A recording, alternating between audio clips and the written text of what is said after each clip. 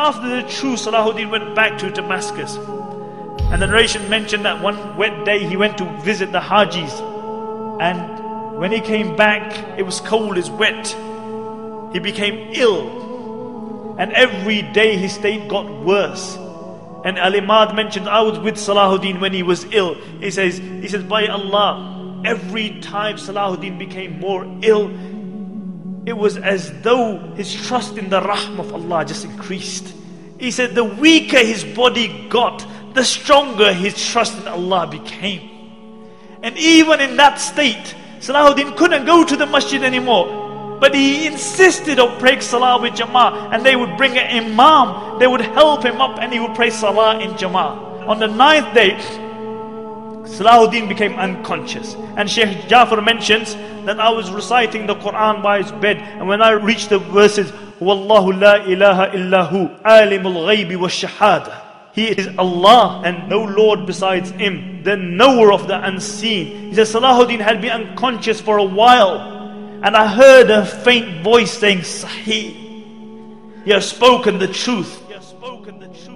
And he mentioned, for 3 days I recited the Quran by the bed of Salahuddin. And he said, on the final day when he passed away, I reached the verse, La ilaha illahu alayhi tawakkaltu.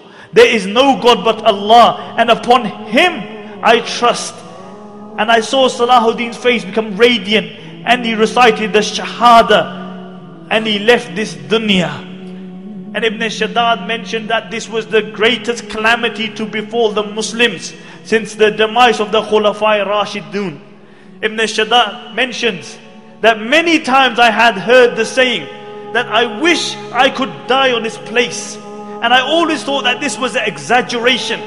But he said, I realized the reality of that statement when Salahuddin passed away. He said, I wish I could have died on the place of Salahuddin.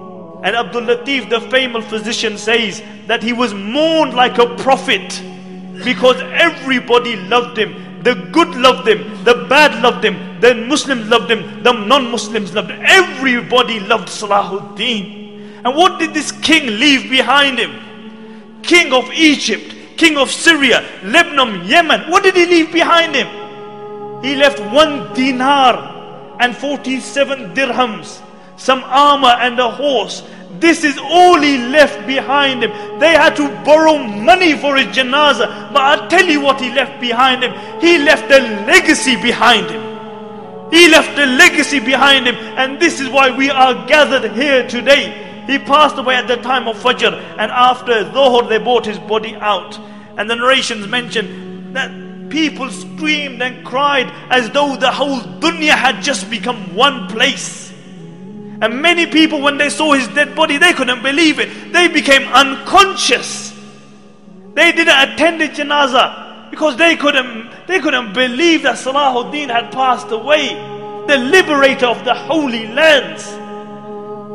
And how was Salahuddin buried? They had to borrow money for a janazah. And Qadi Fadil gave a fatwa that Salahuddin should be buried with his sword, so that on the day of judgment when he's resurrected, and one of the 7 people who is under the shade of Allah is Imamun Adilun, a just ruler. When he's under the shade of Allah subhanahu wa ta'ala, he is leaning upon his sword. So everybody sees that this is the liberator of the holy lands. And on his tomb they wrote, because this was the man who liberated, this was the man who flung open the gates of fortresses and castles of the Christians, one after the other. And on his tomb they wrote, Oh Allah, as his final victory, open for him the gates of Jannah. Open for him the gates of Jannah. And my dear respected brothers and sisters listening at home, Salahuddin is one of the greatest heroes of Islam. And this is why we have gathered here to remember this.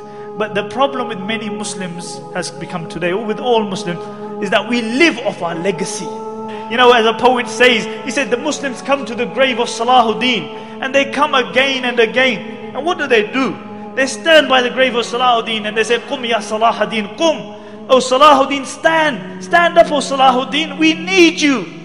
Can't you see what's happening in Iraq? Can't you see what's happening in Afghanistan? Can't you see the supine, spineless leaders that we have? Oh Salahuddin, we need you to liberate the holy lands. The poet says they come and they say, قُمْ يَا صَلَاحَ الدِّينِ قُمْ حَتَّى اشْتَكَ مَرْقَدُهُ مِنْ حَوْلِهِ الْعَفُونَ. He says, they come to his grave and they say, oh Salahuddin, stand, stand. Until his grave began to complain about the stench around it. And the poet says, كَمْ مَرَّةً فِي الْعَامِ تُوقِذُونَهُ كَمْ مَرَّةً عَلَى الْجِدَارِ الْجُبْنِ تَجْلِدُونَهُ أَيَطْلُبُ الْأَحْيَاءُ مِنْ أَمْوَاتِهِمْ مَعُونَةً. He said, how many times in the year are you going to wake Salahuddin up? He said, how many times are you going to whip Salahuddin for your own cowardice? And then he says sarcastically, أَيَطْلُبُ الْأَحْيَاءُ مِنْ أَمْوَاتِهِمْ مَعُونَةً. He said, has it come to the state that the living have started asking the dead for help? The living have started asking the dead for help. Nobody aspires to be a Salahuddin. Nobody tries to be a Umar ibn Khattab or Abu Dharr or Abu Bakr radiallahu anhum or a Khadija or a Fatima. Nobody aspires to be like them. We live off our legacy. You know, we remember these people, but none of us aspire to be like them. We can't be cowardice because we believe in a hereafter. You can't celebrate the life of Salahuddin and Umar ibn Khattab and then be cowardice yourself.